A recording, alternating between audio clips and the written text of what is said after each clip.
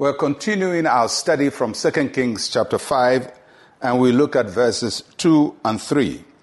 And the Syrians had gone out on raids and had brought back captive a young girl from the land of Israel. She waited on Naaman's wife. Then she said to her mistress, "If only my master were with a prophet who is in Samaria, for he would heal him of his leprosy." Naaman is a general in the Syrian army. The Syrians were enemies of Israel and Samaria. And part of what the Syrian army would do was conduct raids in Israel and capture people and turn them into slaves. And on one such raid, they captured this young girl, brought her into Naaman's home, and she became a maid to Naaman's wife. We get the impression from the story that although she is brought in as a captive, they have some kind of a good relationship with the girl because she's able to speak freely to her mistress in the land of her captivity. And so we see that out of events of war and bloodshed and slavery, there is redemption. God uses this girl under this unusual circumstance, out of unusual lips, to speak a prophetic word to Naaman.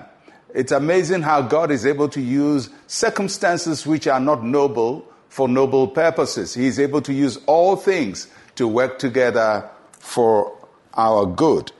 And so in the most unlikely place, out of the most unlikely lips, comes light to Naaman's darkness. He hears a word of hope from a girl.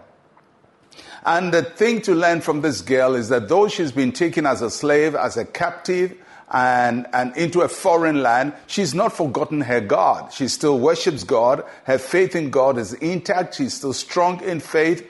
She's not converted to the religion of the Syrians. She still believes that the God of Israel, Yahweh, was the greatest of all, and his prophets were the greatest of all. And she confidently and boldly makes a recommendation to the master. The other thing to note about this girl is that she's observant, because although Naaman is a general in the army, this girl is able to discern that the general has a deformity. So she's not overwhelmed by the title of the man, and there's so much certainty in her words. She says, "If only my master would go to the prophet in Samaria, he would be healed."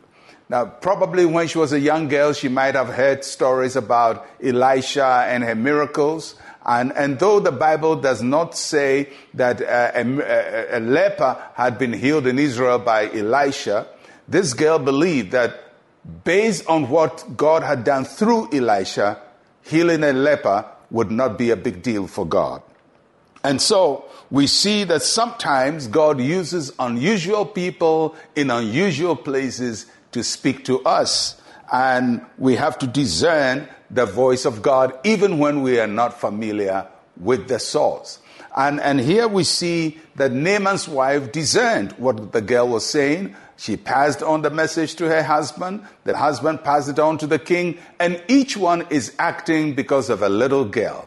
And it shows how a little whisper from a very humble person can reach the corridors of power. You never know where God is going to take your voice. You never know how God is going to take what you say from that little place and amplify it in the ears of people of power. And I pray that, like this little girl, God will take your voice and use it in unusual places to bring light and hope and redemption unto many.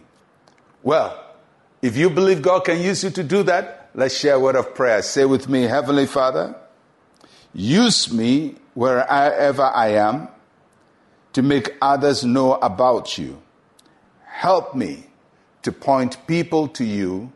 In Jesus' name, amen and amen. May the Lord use you mightily wherever you are for his glory. I'm Pastor Mensa Otabil. Shalom, peace, and life to you.